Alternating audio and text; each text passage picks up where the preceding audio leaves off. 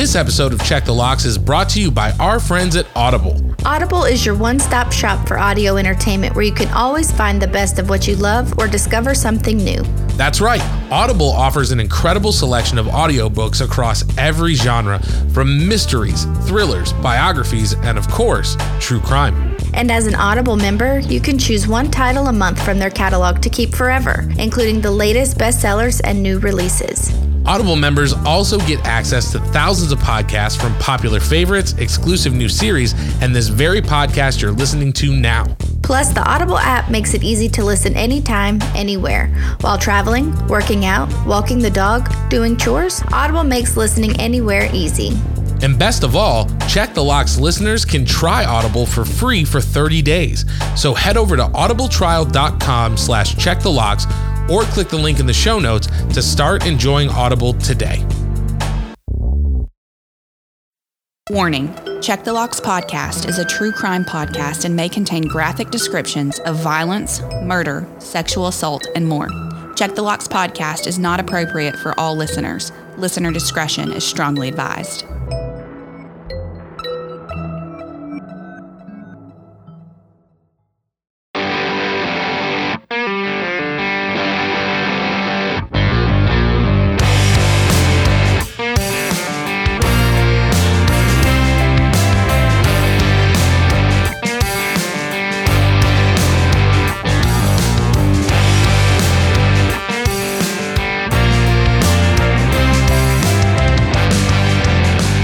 Welcome back to Check the Locks podcast. As always, I'm John Connor. I'm Olivia Cornu. Saying thank you for joining us this week as we dive into yet another truly terrifying true crime case. Before we begin, as always, Olivia, it's wonderful to see you. How are you? How has your week been? It's been a good week. Happy Wednesday to you. I feel like we're always recording these on Wednesday nights nowadays. I'm doing really good. It's not a busy week, not a slow week. It's just an average week, I'd say. How are you?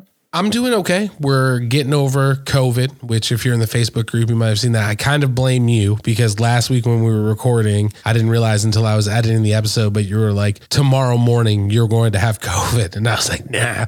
And then Tomorrow, the next morning. All night, Wednesday night, I had the chills and I was like, oh no, I've definitely got COVID. So doing better on the mend. I had all the weird symptoms I was telling you before we recorded, but I was getting like really weird leg cramps and facial spasms and a bunch of weird stuff. So happy to be on the mends, but now the COVID has turned into an ear infection. So I'm now on antibiotics for an ear infection. So if I sound gross while we're recording this episode, please bear with me. I am still severely stuffed up, but was not going to let that stop us from doing an episode and making sure that we had everything out on time because I love doing this podcast. I love getting to hang out with you and I've been looking forward to this all week. So well, good. I'm glad you're feeling better. And hey, kudos to you for not getting COVID until January of 2023.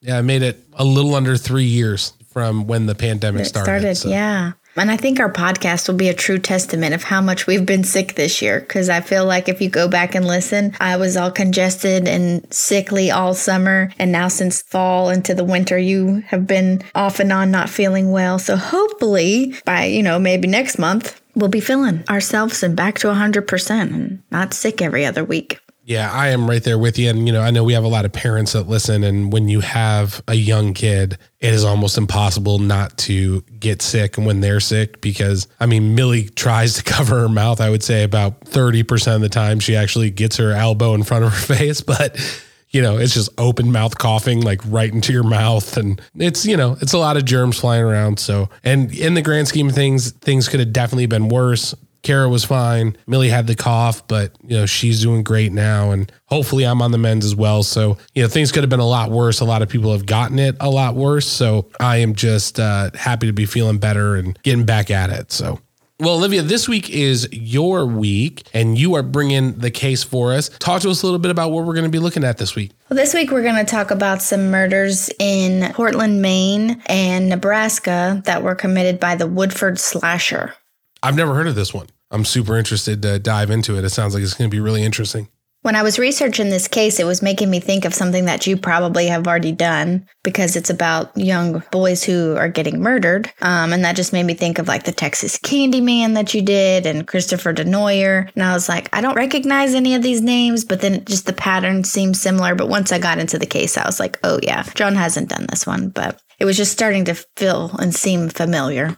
Yeah, and these are definitely kind of the cases that I think piqued my interest. And looking through your notes here, I did notice that there is going to be a common thread through another case that we can talk about a little bit when we get there. But like I said, I'm completely unfamiliar with this and the details of it, so I'm really excited to dive into it. All right, well, let's just jump into it. On the evening of August 23rd, 1982, Richard Stetson went for a jog in his neighborhood. He was from a working-class family that lived in Portland, Maine, which was known as a popular summer vacation destination. The next morning, Stetson's body was found right off the jogging path lying in the grass. It was later proven that he died from asphyxiation. He was choked with the ligature, had various stab wounds, and no signs of being sexually assaulted. He did, however, have multiple human bite marks throughout his body that appeared to be gouged with a knife. 2 years earlier, a 9-year-old boy named Michael Witham recalled an encounter in the Oakdale area of Portland, Maine, when a young man called him over to an empty lot on his walk home. This young man asked him several questions about his name, how old he was, and where he lived. The suspect told the boy that he could be on his way after he answered his questions. Witham turned to leave, and the attacker cut his throat and left him for dead. Thankfully, Michael survived the almost deadly attack, and he was able to give police a description of a white male that appeared to be in his late teens or early 20s. Police had no real leads for an entire year before they arrested 24-year-old Joseph Anderson. Now we're going to jump over to Nebraska. On September 18, 1983, in Bellevue, Nebraska, 1,500 miles away from Portland, Maine, 13-year-old Danny Joe Eberly was out delivering the local newspaper when he suddenly disappeared.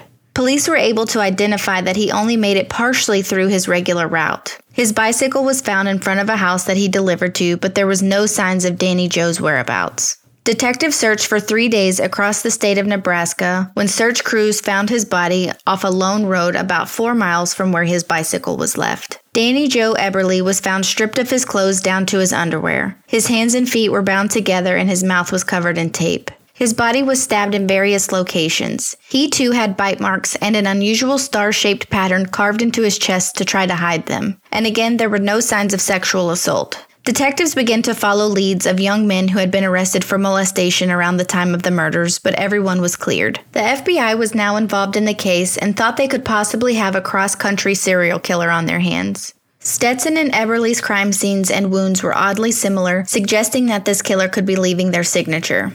FBI's psychological profile, Robert Ressler, began putting the pieces together to create a profile of who the killer may be before they could attack again, but they were too late. Now, this, I believe, is where some of our stories start to intertwine slightly. Yeah, what do you think?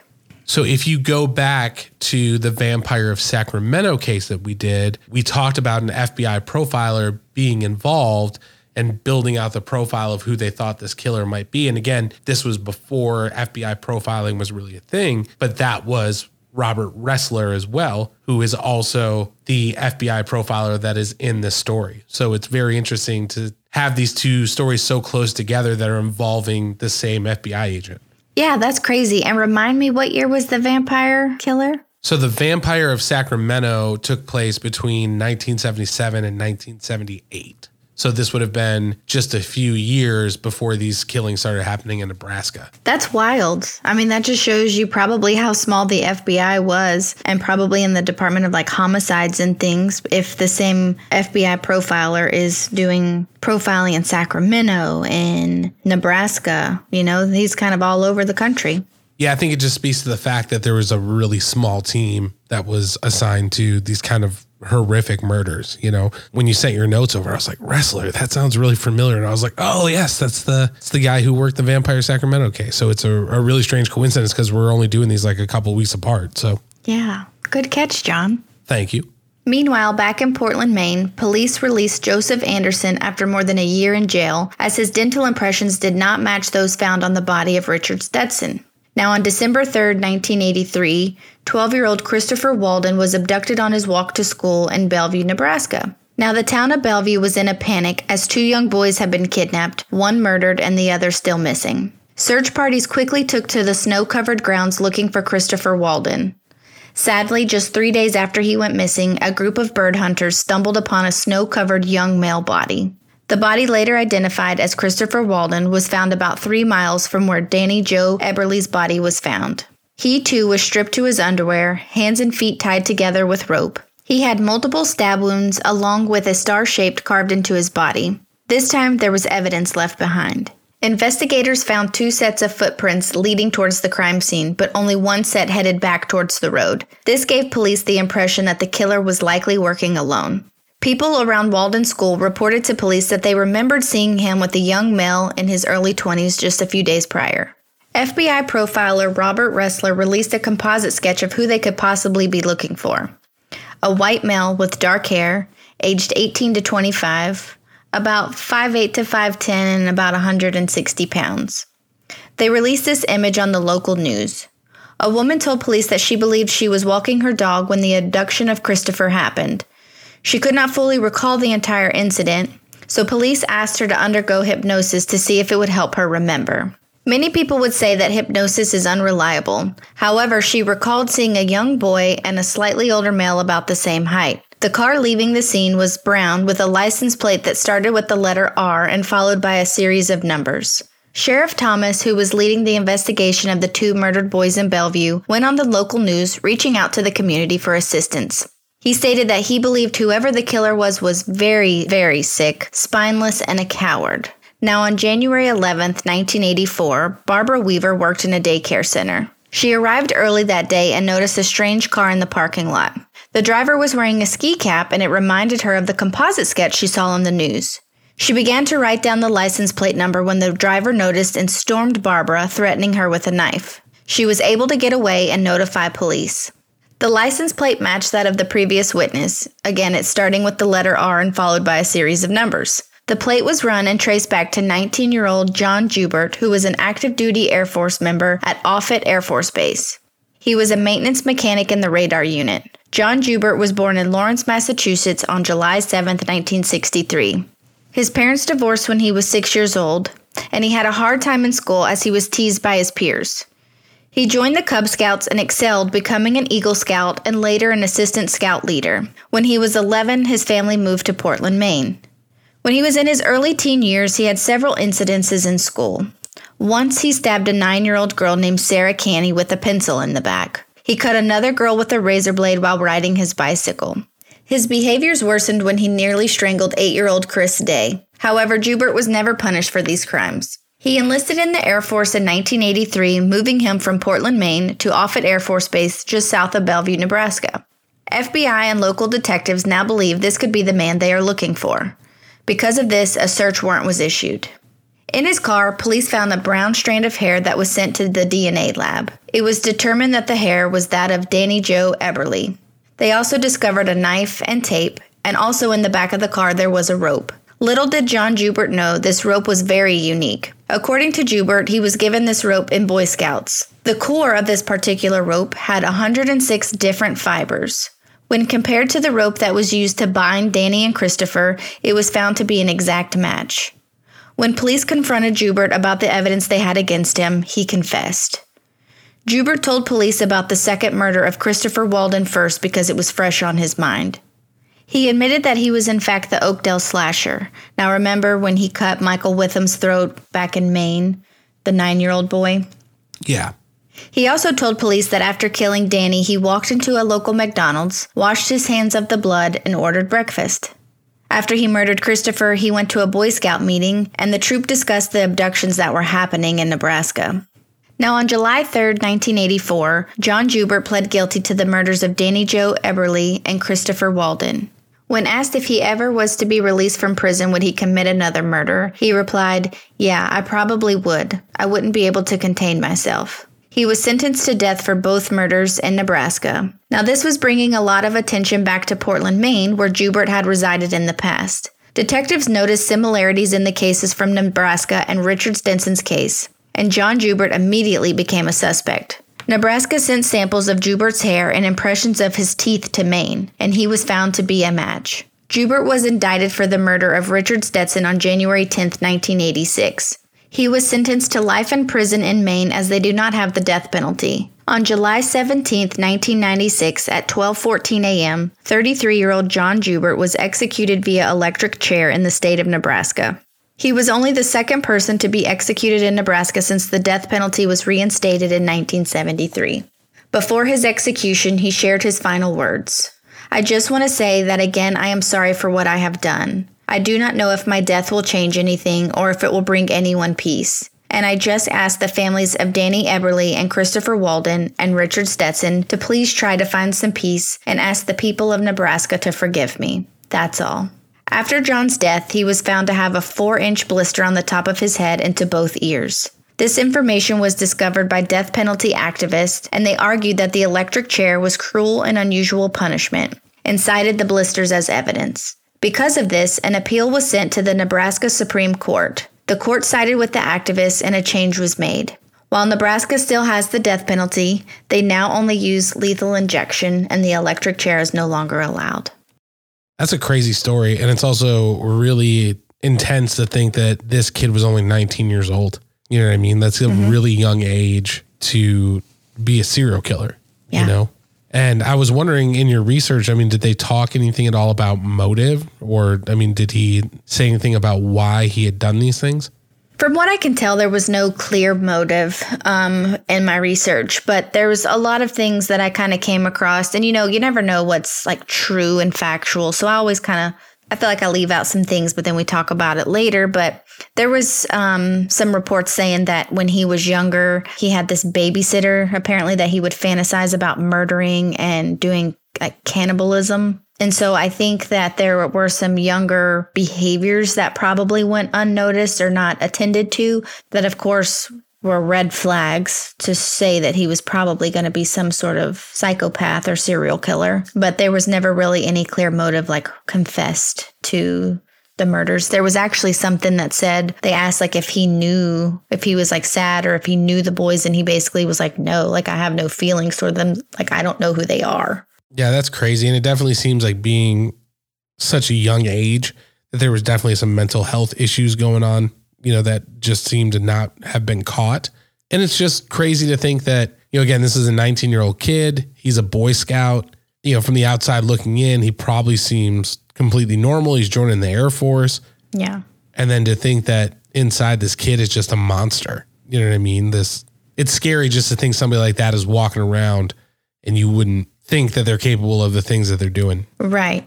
Well, let's get into it. Let's talk deadbolt test. You know, for me, yeah, I would probably put this at a 5 because his crimes are definitely grisly. You know what I mean? But I'm also not a child. You know, I'm not associating with 19-year-old kids.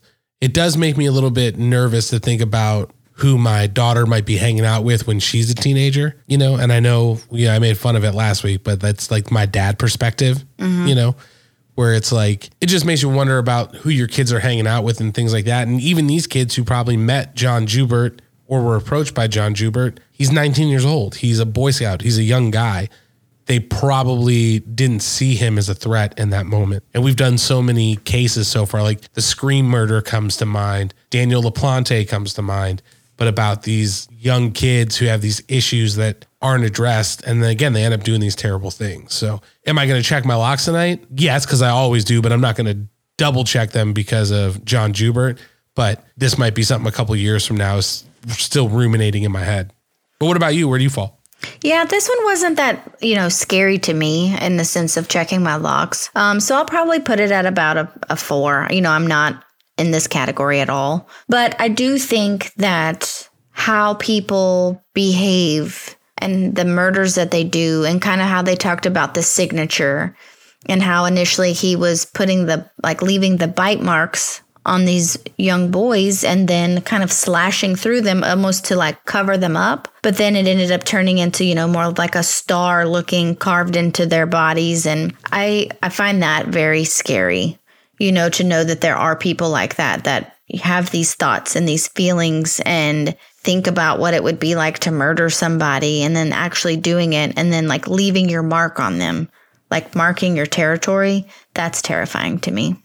Yeah, I definitely agree. And the cannibalism aspect is definitely something that's got a really high creep factor. And I also think that's really interesting when we talk about kind of the through lines through cases, right? Like Wrestler was the FBI agent involved in the Vampire of Sacramento, which was a cannibal case as well. And then we had the Grinder murder case, which had an element of cannibalism as well. And so this is like our third case in the last couple of weeks that has had that element to it. And it's just, I don't know, something about that just makes any one of these stories automatically like a million times creepier. You know what I mean? Don't forget about Willie Pigton, the pig farmer. He technically participated in cannibalism, just in a different way.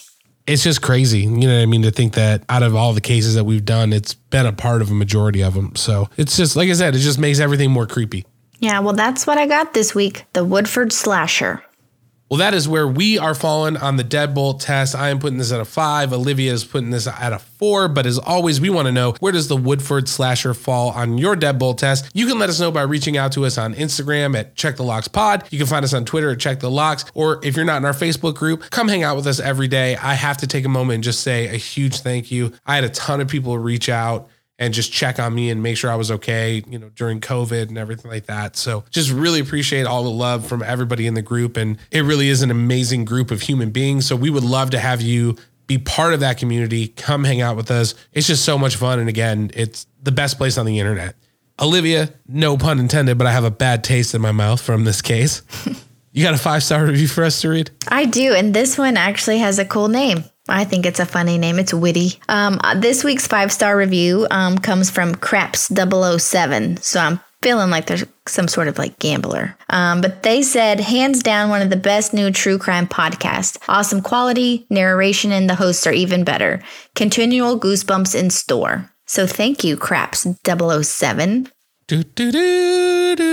Thank you very much, Craps007, for taking the time to leave us that message. Glad that we are able to provide the goosebumps and that you are enjoying the episodes. We would definitely love to send you some swag. Again, reach out to us. Instagram, Check the Locks Pod. Twitter, Check the Locks. If you're in our Facebook group, holler at us, let us know. If you are not a social person, that is totally fine. You can head over to checkthelockspod.com, click the email button, send us an email, let us know it's you, and we would love to get you some stuff in the mail. Also, while you're at checkthelockspod.com, you can also hit the microphone button there and leave us a voicemail. We would absolutely love to hear from you.